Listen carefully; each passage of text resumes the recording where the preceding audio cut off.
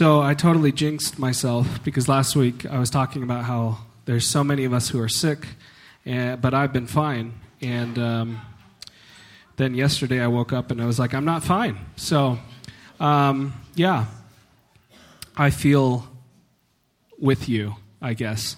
And I'm such a baby when I get sick. Like, I turn into such a little mama's boy, and like, it is very strange for me. I revert hard, and like, I expect Michaela to like be my mom. And like, I just want to lay in my bed and have her bring me crackers and soda, and it doesn't happen because I'm a grown man and she has better things to do. But I mean that in a good way. Like, we have a kid. Like, she doesn't need to be waiting on me hand and foot. Anyway, we're spending this Epiphany in a series responding to the questions that you all have about life and faith and God, church, the Bible, anything and everything that you've ever wanted to ask. If you missed last week, I highly recommend going back to listen to that talk so that you understand sort of the posture of this series. You can continue submitting questions at tnl.org/questions. Please continue to do that. TNL is severely underrepresented among the parishes in question submissions, which is totally fine. Like, I will respond to other parishes' questions if I have to, but I would much rather respond to yours. Don't tell them I said that, but I'm kind of partial to you guys. I'm also intentionally saying respond to questions instead of answer, because the type of questions that we're talking about are big questions. They're questions that entire books have been written in attempts to answer. They're questions that in some instances, are completely unanswerable. And so we're probably not going to come to a definite conclusion about any of these definitively, especially not in the context of a Tuesday where we have like 20 minutes together. Even if we spent the entire hour together on one of these questions, we wouldn't plumb to the depth of what these questions have in store. So the hope is to respond to these questions in a way that gets the ball rolling, that pushes you to further explore each, to research on your own, to talk to your friends, to talk to your home group. I would love to have a conversation with you about any of these questions that we're talking about to go deeper, or a question that you have that maybe we aren't able to get to this year. Let me also say that we're covering topics that people hold beliefs that span a broad spectrum. And chances are we're all not going to land at the same place on that spectrum. We're going to disagree. And that's okay. My aim is to encourage you and challenge you and push you and teach you and inspire you, but there's a really good chance that at some point in this series, I will anger or frustrate or disappoint or confuse, or maybe all of those things, maybe all of you. And maybe I already have. I'm okay with that, and I want you to be okay with that. The call of the church is not to uniformity. We don't all have to agree on everything. We're called to unity in spite of our disagreements. So if and when you get angry or confused or upset about something, please don't withdraw. Please don't distance yourself. Move in closer. Let's talk about this stuff. Let's talk so that we can get a better understanding of each other. I love this stuff. I love learning. I love questioning. It's scary and it's risky, but it's exciting. And TNL is absolutely a safe place for you to ask questions and for us to wrestle with them together. So as I said at the beginning, the question that we're going to talk about tonight is, what is the Bible and what do we do with it? What is this thing, this huge book that has been at the center of so much division and debate, that people have lost their lives over, that people have gone to war over, people have shed tears over? What is this book that's been at the heart of changing the world over and over and over again through its radically progressive ideas about God and life and dignity and love? What is this book that we call sacred, this beautiful, subversive, seemingly living collection of ancient thought that humanity just can't seem to leave behind? The Bible's powerful. It contains ideas that have deeply shaped humanity and continue to challenge and pull us towards more and more evolved and radical ways to live grounded in love. But it's also been used as a weapon. It's also been used to push some down and prop others up. It's been used to confuse people. It's been abused. It's been misunderstood. It's been worshipped in the place of God. It's been treated like a savior. And at the same time, it's been scoffed at as fairy tales and foolishness. I have my own really polarized experience with the Bible. It continues to be the source of struggle, of frustration, but also of joy and life. It's mysterious, it's difficult, it's beautiful, it's horrifying, it's divine, it's human, and it's still the best-selling book of all time, which is kind of weird. And it's probably also the most unread best-selling book of all time. Because it's weird. Like, let's be honest about it. It's weird. There's a lot of weird stuff in there. So what on earth is it? What on earth are we supposed to do with it? How do we approach it? To answer these questions, we're going to talk through 4 different areas. We're going to talk about the structure of the Bible. What does it consist of? We're going to talk about what the Bible is not. We're going to talk about what the Bible is, and then we're going to talk about what to do with it. So we're going to talk first about the structure. What is some data or specs about the Bible? When you ask someone about one of their friends, they can tell you 2 different kinds of information. They can tell you data, so like when that person was born, their height, the hair color, their eye color, or they can tell you what that person's like, their personality, what do they think is funny, what are their hobbies. We're going to start with data about the Bible. So as you're probably aware, the Bible is not one book, but 66 different books broken up into 2 main sections, the Old Testament and the New Testament. All of these were written over the course of 16 centuries by at least 44 different authors, and it contains about every genre of writing that there is possible. There's narratives, there's historical records, there's poems, there's songs, there's proverbs, there's apocalyptic literature, there's prophetic declarations, there's gospels, and there's letters. Much of the Bible, especially the Old Testament, was not initially written down in the moment, but started in oral tradition. So it was told over and over again, handed down through generation after generation until it was eventually written down. So every part of Scripture has been compiled and organized and written and edited by a human being at some point. The Old Testament, which is the larger of the 2 by far, and is also the Jewish Scriptures, is comprised of 39 books in 4 sections: the law, the history, the wisdom literature, and then the prophets. Together, these books tell the story of the people of Israel, this tribe of people God calls to be different from everyone else. This is what we talked about last week. God calls them to be a group of people that exist to bless the rest of the world and not exist to advance themselves. In the Old Testament, we're told the origin story of this tribe of people, starting with the creation of the world, then to Israel's early formation through a single family and God calling a guy named Abraham to follow him, to eventually becoming a nation of people, being conquered, being exiled, and then returning to rebuild. And throughout, they continue to struggle to live up to God's call to be different kind of people, to be a source of blessing in the world. That's the Old Testament. The New Testament is comprised of 27 books, and it picks up about 430 years after the Old Testament, beginning with the life of Jesus. We have 4 different gospel accounts of Jesus' life. We have one narrative account of the lives of Jesus' first followers informing the early church called Acts. And then we have 22 letters written by Jesus' disciples or other church leaders to churches and groups of people or individuals, all wrestling with the implications of what it means to be the people of God and the bringers of blessing in light of who Christ was and what he did. So that's it. That's the makeup of the Bible. That's the Bible's height and hair color. Now let's talk about what the Bible's personality is. To do that, we're going to start with what the Bible is not. And I had many examples of this and had to cut many out because this was a very long talk when I first put it all down. And even after I edited it, it's still going to be the longest talk that I've given so far this year, which means it's longer than last week. But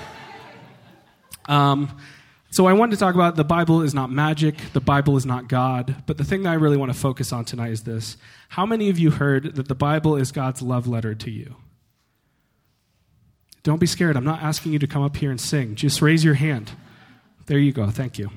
I see that hand. God bless you. The Bible is not God's love letter written to you. I'm sorry to have to be the one to tell you that.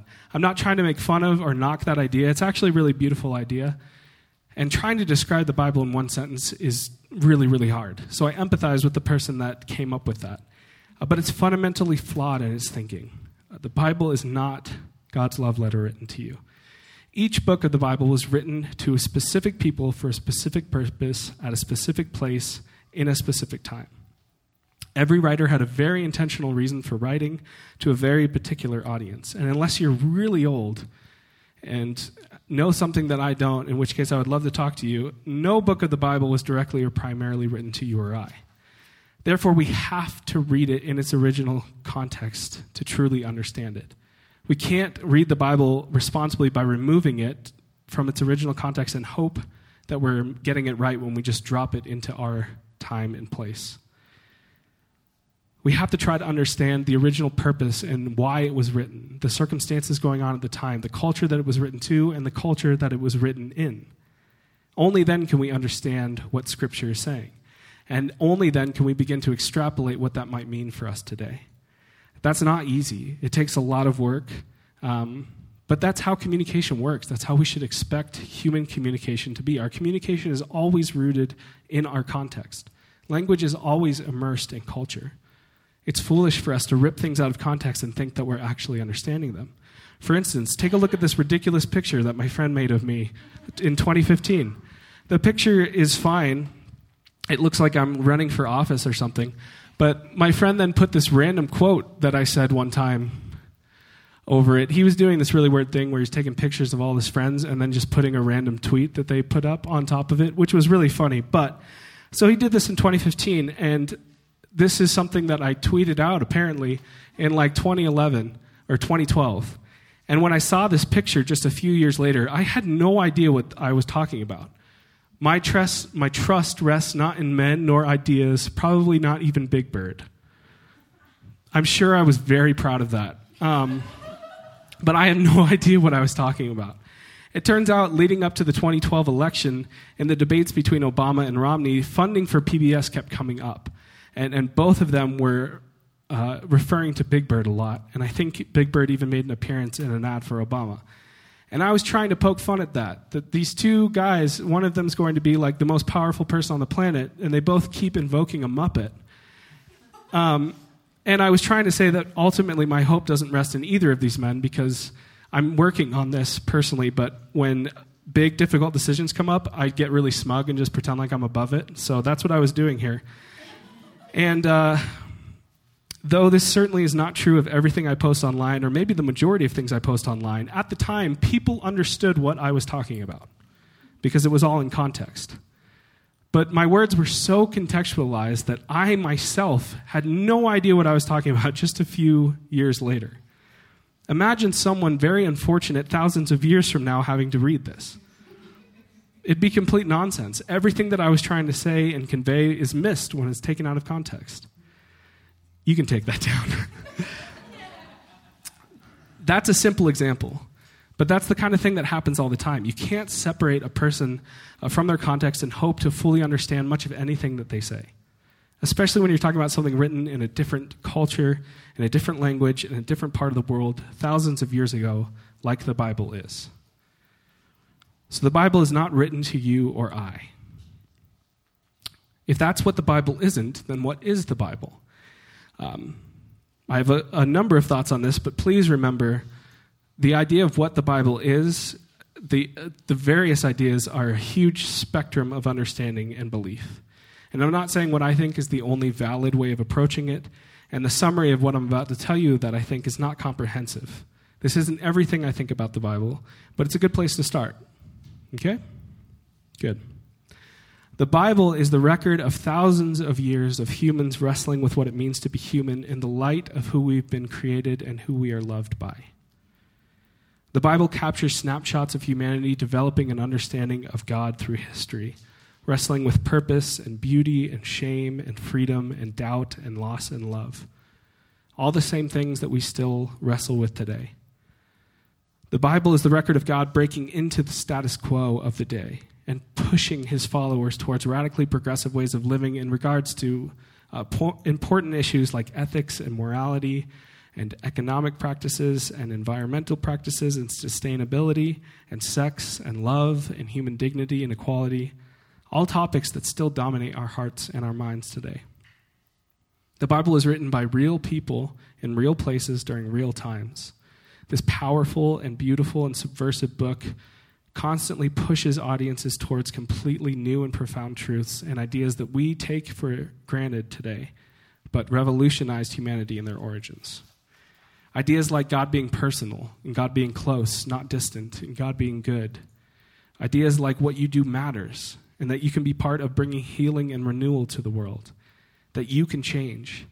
Ideas like the things don't always have to be the way that they are. Our lives don't have to stay the way that they currently are. Just because something has always been this way doesn't mean it has to continue to be. That the past doesn't own you. Ideas like where you're from or your nationality or your family aren't the most important things about you.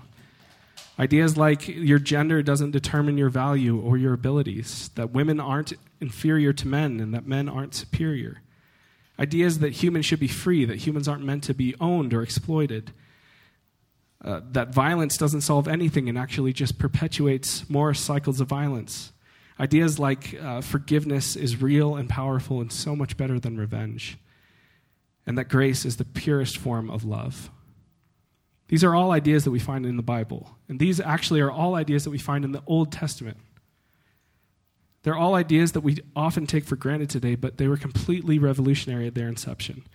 The Bible has been such a powerful and subversive force in progressing and shaping humanity that today we look back and we read parts of the Old Testament, and it all seems completely barbaric and backwards and awful. But in reality, the truths that are captured in the Bible have pushed humanity away from that barbarism and away from that violence and helped us grow. How many of you have yourself or know of someone who completely discounts the Bible, or at least the Old Testament, because of all the violence and the seemingly God-ordained genocide? Me too. I have done that personally.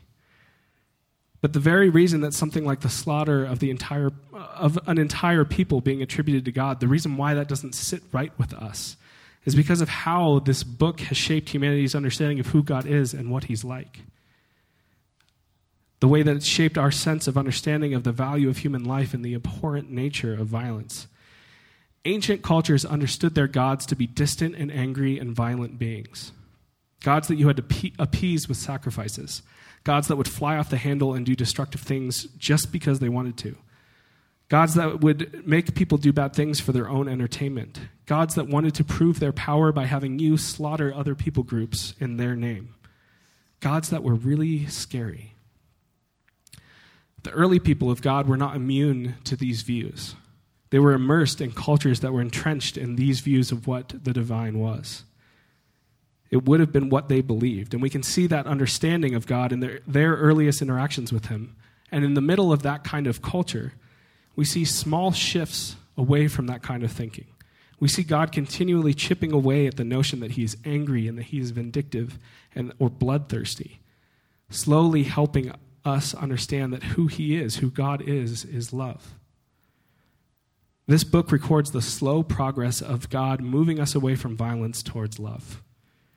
And as we're all aware, it's been thousands of years, and the progress is still slow. We still have a lot to learn, a lot of growing to do, and a lot of violence to leave behind as a species.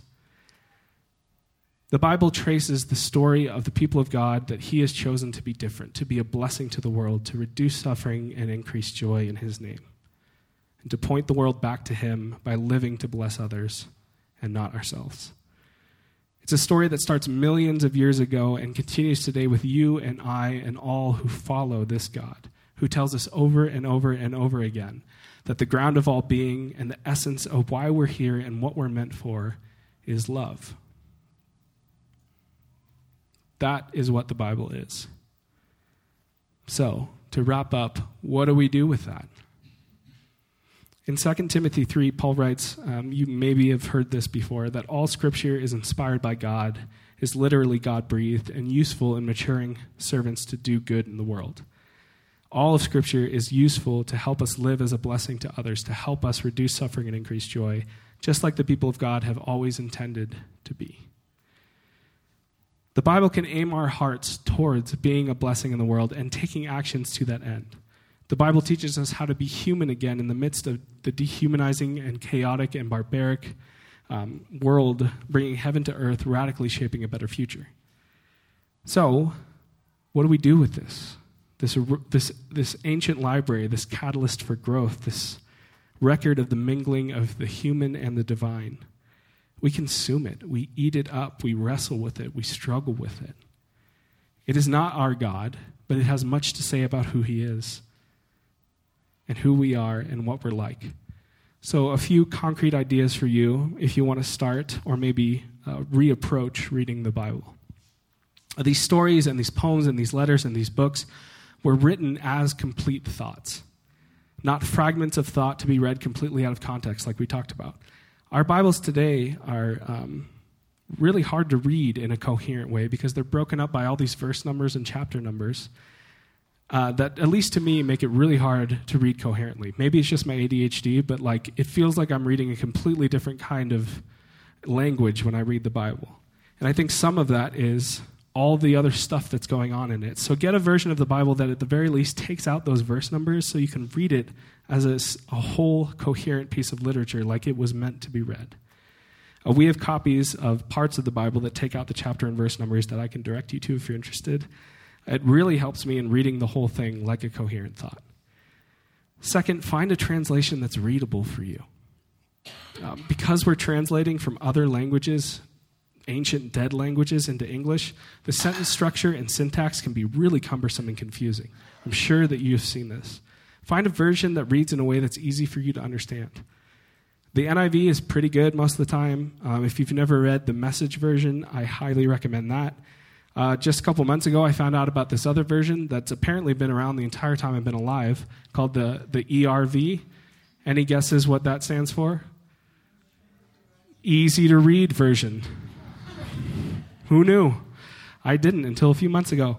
It can help you read the Bible, especially the stories, as actual stories in an actual book like maybe you haven't before.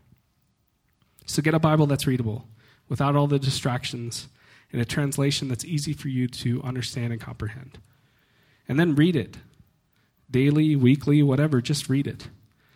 And when you're reading it, here's a list of questions for you to think through when you're reading. I'm going to read them real quick, but I made all these tiny little cards that you're going to tell that I cut them out because they're not pretty at all. But they're at the back desk right there or the front desk. Just grab one and throw it in your Bible and think about it when you read. Here are the questions. Why did someone think this was important to write down? Why does this matter? What was happening in their world at the time? This will often take outside research, but this is part of the work. What does all of this tell me about how people understood themselves and God at this time? What can I extrapolate from that to my life today? What does this have to say about who I am and or who God is? And then finally, so what?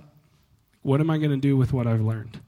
All of this is at best just a mildly entertaining mental exercise if you don't do something with it. That'll help get you started. There are endless resources for reading the Bible, so many so that I'm sure it's completely overwhelming. So just start here. Find a Bible that lets you read things in coherent form, and find a Bible that's easy for you to read. And then read it and ask these questions. You'll end up with way more questions than answers, but questions are how we learn. Dig into them, pursue them, talk about them. God is waiting to meet you there. Will you pray with me?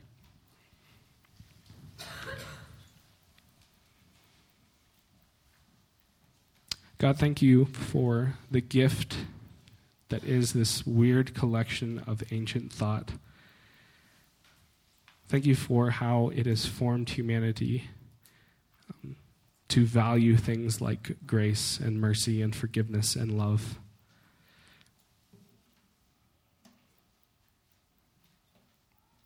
But God, it can be unwieldy and it can be abused. And so, God, I pray for us all to be able to approach it in a new light and to be able to find you and who we are called to be in the midst of its messages.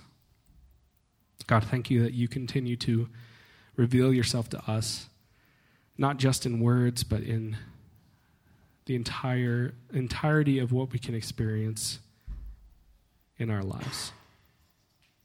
We love you, God. Amen.